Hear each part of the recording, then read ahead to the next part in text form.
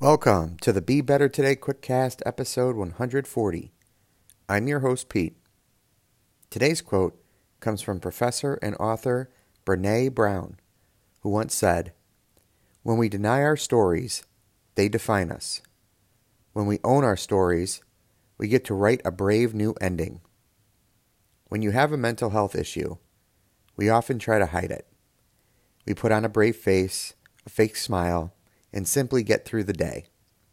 We put the issue in a closet and hope no one opens it. Instead, we need to, as Brené Brown says, own our stories, because then we can help shape them.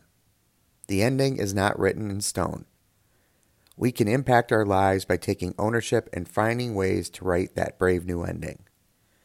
Don't let the potential judgment of others stop you from living the actual life you desire. Now, let's get out there and be better today.